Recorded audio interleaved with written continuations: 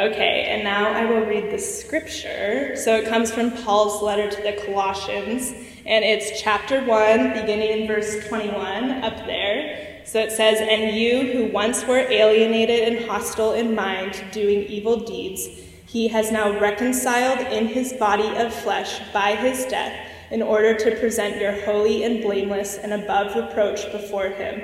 If indeed you continue in the faith, stable and steadfast, not shifting from the hope of the gospel that you heard, which has been proclaimed in all creation under heaven, and of which I, Paul, became a minister." This is the word of the Lord. Thanks be to God. Good evening, house folks. My name is Josh, and I'm going to be speaking tonight with you. This is a little surreal for me. It's a surreal moment because I am a house alum. Many people don't know that. Some of you I've met. Thank you for the woo. That is me. Yeah, that was me a long time ago, and I have no idea what's going on there. So look, this is surreal because in 2006, I came to UTC as a freshman, and I got involved in the house, and I was involved in the house all 4 years. Duty calls me to tell you about my experience with the house. It drastically changed college for me.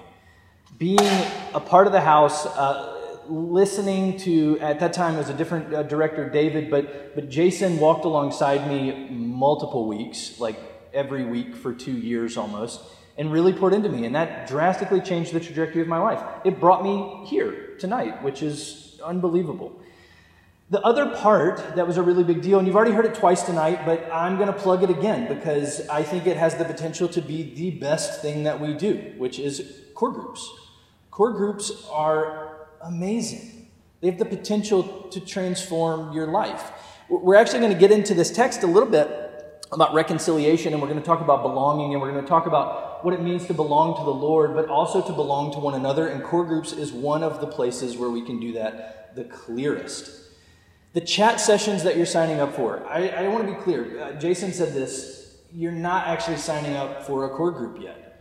It's a simple, clear next step for just a 30 to 45 minute. If you get me, you might push an hour. Some of mine have gone longer because I can be long-winded. But we just want to get to know you. And we want to place you with some peers that we think actually can transform your life. So before we get into tonight's text, I want to pray, and then actually I'm probably going to read it again. I like to do that at the beginning just to kind of get it on my mind one more time. So let me pray for us, and then I'm going to read our scripture again. Heavenly Father, thank you so much for the privilege to be here tonight. Thank you that you've given us an opportunity to worship together, to open your word, and to reflect on it. What it means for us, what it means about who you are. I pray that you guide us in wisdom tonight as we think about these things, as we think about the Apostle Paul's words to the church in Colossae, what they meant for them and what they mean for us. It's in your Son's name that we pray. Amen. So I'm going to read it one more time. We're in Paul's letter to the Colossians, chapter 1, verses 21 through 23.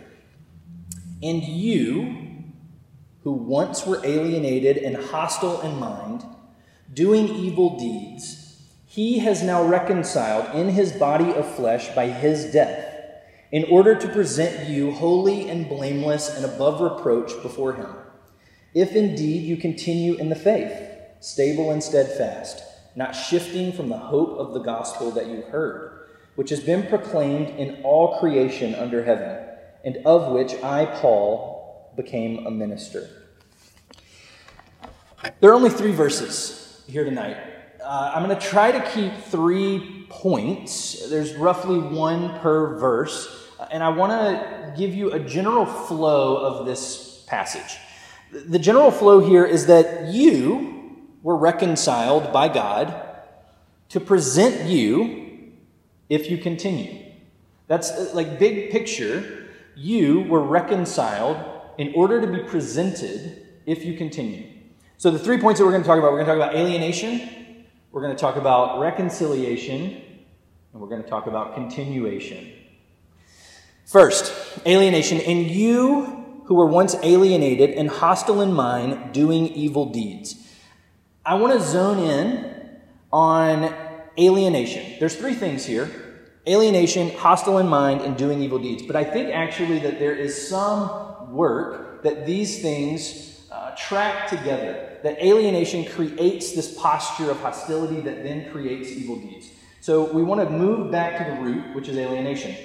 Actually, Brooklyn's testimony gives us actually some pretty good fodder for this conversation, because I think a lot of you might actually feel similar to what she was talking about. This loneliness, this alienation, estrangement, isolation. Isolation is probably going to be the word that I use the most. Alienation is I don't know, we just don't use it very much. But we do understand isolation, especially in the COVID world. We understand what it means to be isolated. It's to be alone.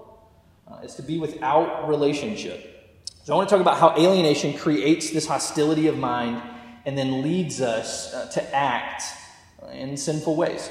First, isolation. When you're isolated, or I guess it raises a question. Who are we isolated from, or what are we isolated from? I think there are two ways to think about this. The biggest way, clearly the biggest way, is isolation from God. There's a loneliness that we have prior to knowing who God is. This is rooted all the way back in creation. And we'll see both aspects of isolation in the creation story. God creates Adam, and it's not good. He creates Eve, and it's very good. There's a sense that Adam's isolation, being alone, was not good. Even Adam being alone with God was not good. I don't know if you've ever thought about that. Adam is not alone. God is there with him. They're conversing. They're talking. And that isn't good. God designed us, created us to be in relationship, to not be isolated, to be in community. And then the second piece of isolation actually comes after Eve is created and they're living in the garden and the fall. They take the fruit of the tree of the knowledge of good and evil against God's commands, and they're exiled from the garden. Enter another form of isolation. Now, Adam and Eve are still together, but they're not in the garden with God. There's all of a sudden a fracture between them, humanity, and God. There's isolation that exists because of sin. And that's us and God. So we still have one another to some degree, but we don't have God. And that isolation causes us to try and fill that void with all sorts of things. This is, a common idea, a common thing that we probably all experience. We feel alone, we want to feel less alone, and so we either cope with that by putting something else in its place, or we put a lot of pressure on other people or on ourselves. So the way that this works is, for instance, like academics. You may find your value and your self-worth in academics. It helps you feel less alone. It helps you feel a little bit better about your station in life, a little bit better about you. There's a lot of pressure on you when it's academics. Maybe it's friends. Maybe it's a social media post. Maybe it's a romantic relationship. Last week, Jason talked about pressure and things like us having the tendency to put pressure on things that aren't designed to hold that pressure, and we crush them. That's what happens in our isolation.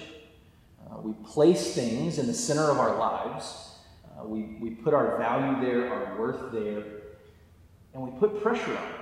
And none of those things, ourselves included, were not designed to hold that pressure. And we crush them. It's a really unkind thing to do to yourself and to others. This is where anxiety comes from. This is where depression comes from. I get it. It comes from all sorts of other things, brain chemistry and things that we can't control. But isolation contributes to this dramatically. There's tons of studies about social media and this feeling of connection, but you're actually still isolated. You get this little hit of dopamine when someone likes your stuff, and that's it. You just have to feed that cycle over and over and over. And what happens when we crush something because of the pressure is we get frustrated. This is the hostility of mind. It creates an attitude towards those things of unhappiness. Those things can't satisfy us. We want to place our value there, we crush it, and then we get frustrated. And so we look for something else, or we put more pressure on it, or we put more pressure on ourselves, and enter this cycle. Out of our frustration, we act sinfully. If it's a relationship, you get upset with someone because they let you down. They're always going to let you down. They were never meant to hold that pressure. And so you get frustrated and you say something mean. You act out. This is the evil deeds piece. If it's in a romantic relationship, sometimes you say really awful things to someone else, really hurtful things that you know are hurtful because you feel hurt by them because you've been let down. But really it's rooted in your own isolation. You've put this pressure on them. So then where should the pressure go? The pressure should go on Christ. That seems obvious, and we'll get there in a second. Let me give you like a low bar example of this cycle of isolation. Maybe you want to even call it independence. I actually think independence is like a more appropriate way to talk about isolation in some ways. We like really lift up independence, but you don't lift up isolation. There's something about independence that we feel like we have control over the situation, which is its own bag of worms that we're not going to open. So let me talk about my toddler. I have two kids. I have a newborn, a 3-month-old, and I have a 3.5-year-old. Having a toddler, most of you probably don't, is, one, it's amazing, but two, it's shocking how much they reflect like character flaws back to you.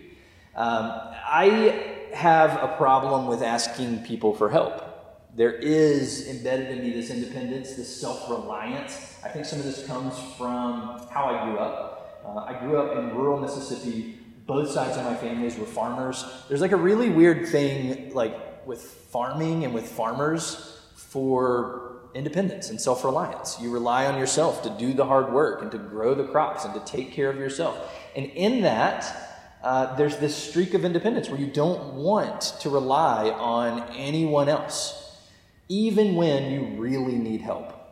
Okay, let me lower the bar because my toddler needs a lot of help for lots of things, but most of them are not very serious.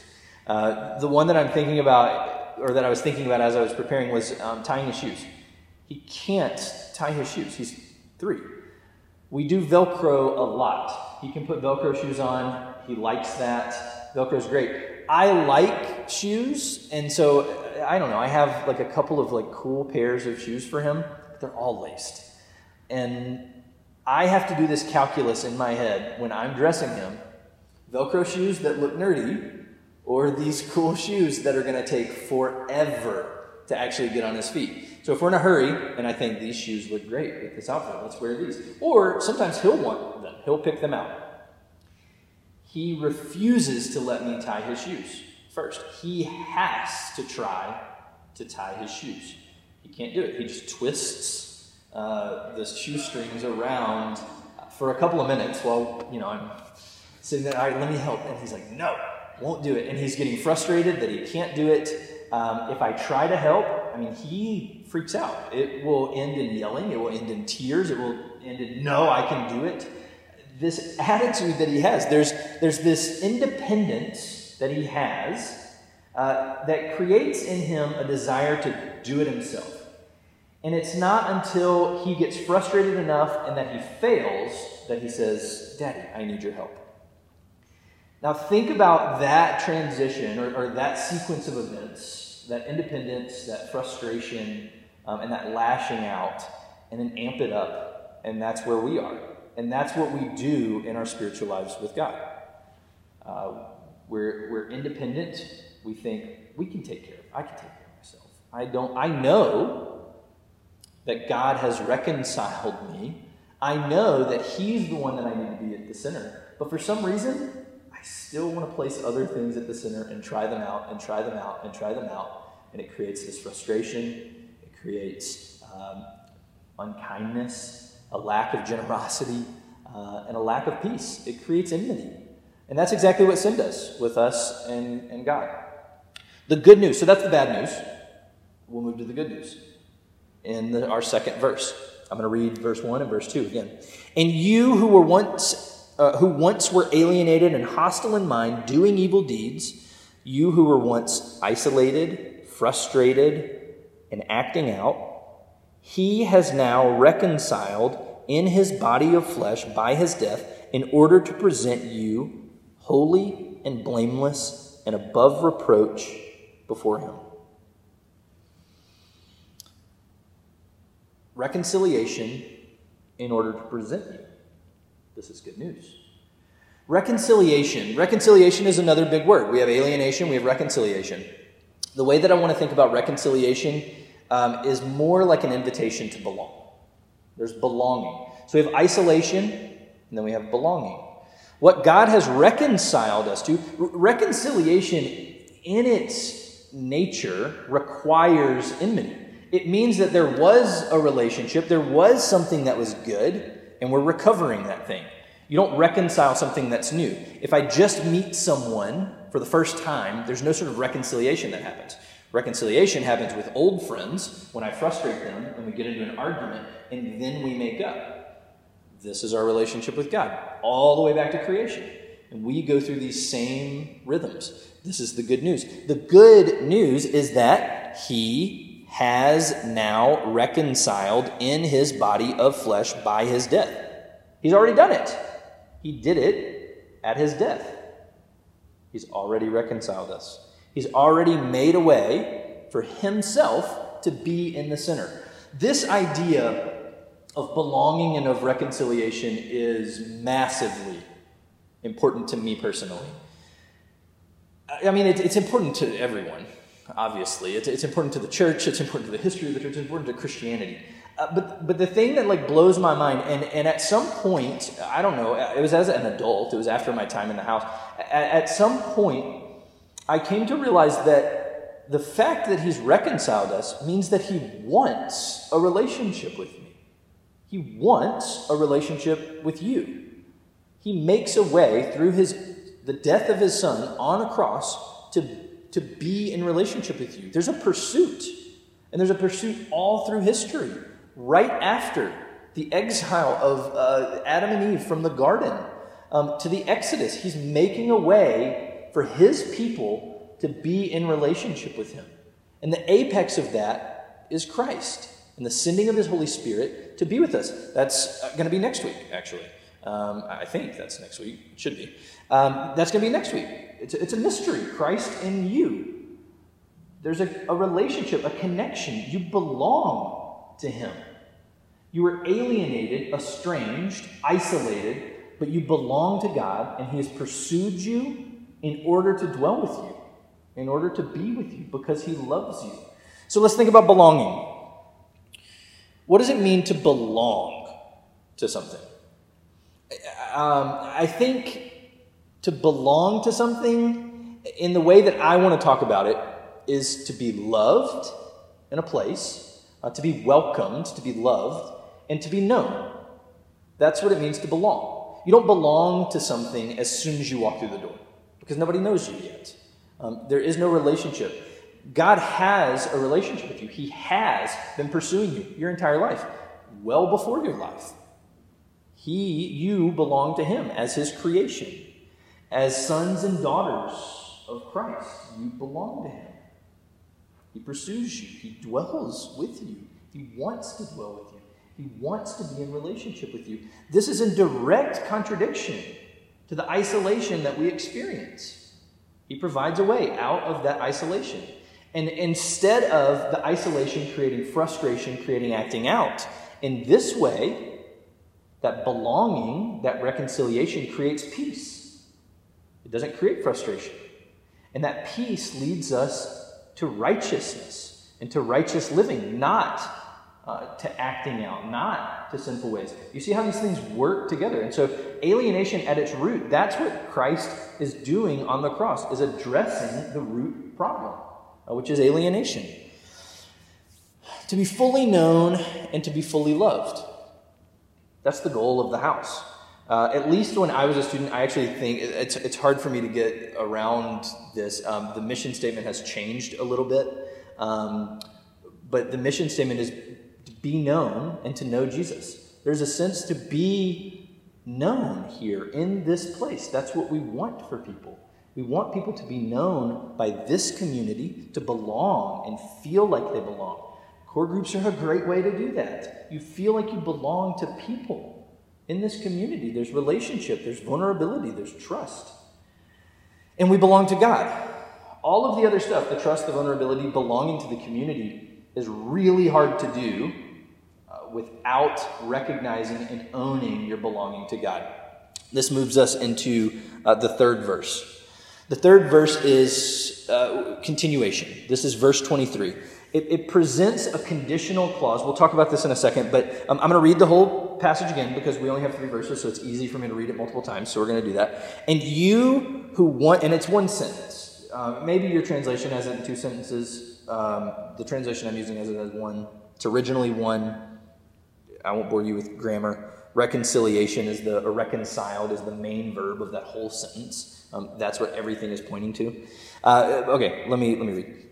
And you who once were alienated and hostile in mind, doing evil deeds, he has now reconciled in his body of flesh by his death, in order to present you holy and blameless above reproach before him, if indeed you continue in the faith, stable and steadfast, not shifting from the hope of the gospel that you heard, which has been proclaimed in all creation under heaven, and of which I, Paul, became a minister.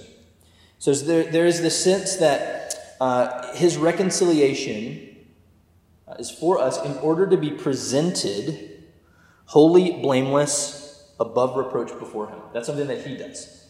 Now, this is the side for our responsibility. And you're like, wait, but he's already done it, so how do we have a responsibility? Yes, he's already done it. Yes, we have a responsibility. Yes, those things can be confusing. There's some mystery there. But we have to lean into that. We have to recognize that he's calling us both to live in a particular way, and that if we live in that reconciliation, what naturally follows is peace, and is a movement towards Christ-likeness, a transformation of righteous living. So, and if indeed you continue in the faith. I think some people will read this passage and think, what happens if I don't? What happens if I don't continue?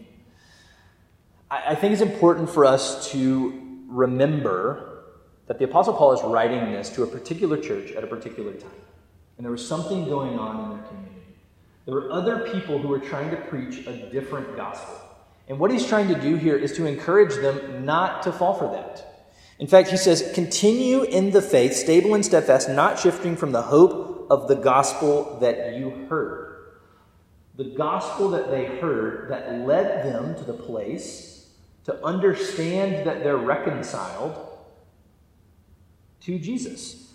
That's the gospel that he wants them to hold on to. Don't be taken captive by something else, by a different gospel. Remain steadfast in it. Remain stable in it. Understand what Christ did for you and let that influence and marinate your life. So the remaining steadfast, that if indeed you do this, I think is a big picture. Understanding that the gospel is the gospel, that the good news that Christ died for you, that he rose, and that he's Lord over all things, to not depart from that. And if someone is preaching something different than that, that should ring bells for you. And you think, that sounds good. That's not the gospel that brought me out of alienation into reconciliation. You see this sort of flow of thought. There's alienation, reconciliation, and continuation. You continue in that faith. This is the encouragement that he has for us. You have already been claimed, and you have been fully known and fully loved.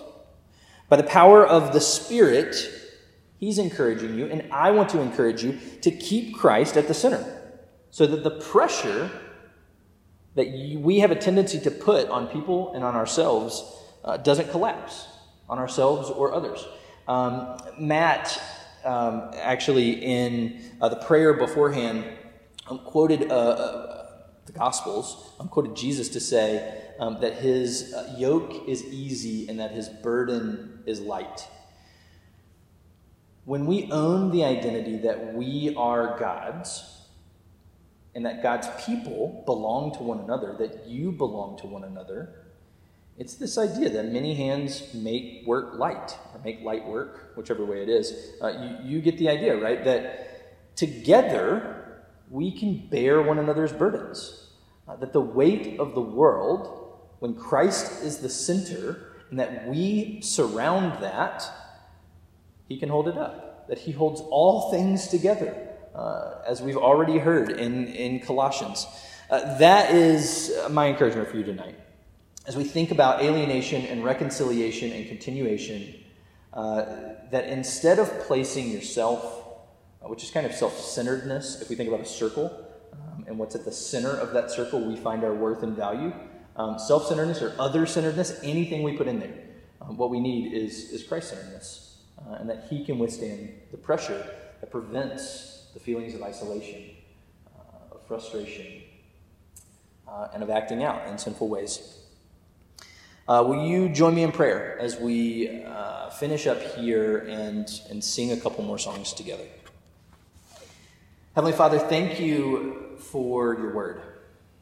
Thank you that we serve a God that loves us, that has reconciled us, that wants a relationship with us, and that pursues us, that wants not just a relationship, but wants to dwell with us and makes a way for that to happen. I pray for anybody who is feeling alone and isolated to reach out to someone, to know that the community of God is meant to bear one another's burdens, and we point one another to Christ, who can withstand whatever pressure we put on him. I pray that you find encouragement in that. It's in your Son's name we pray. Amen.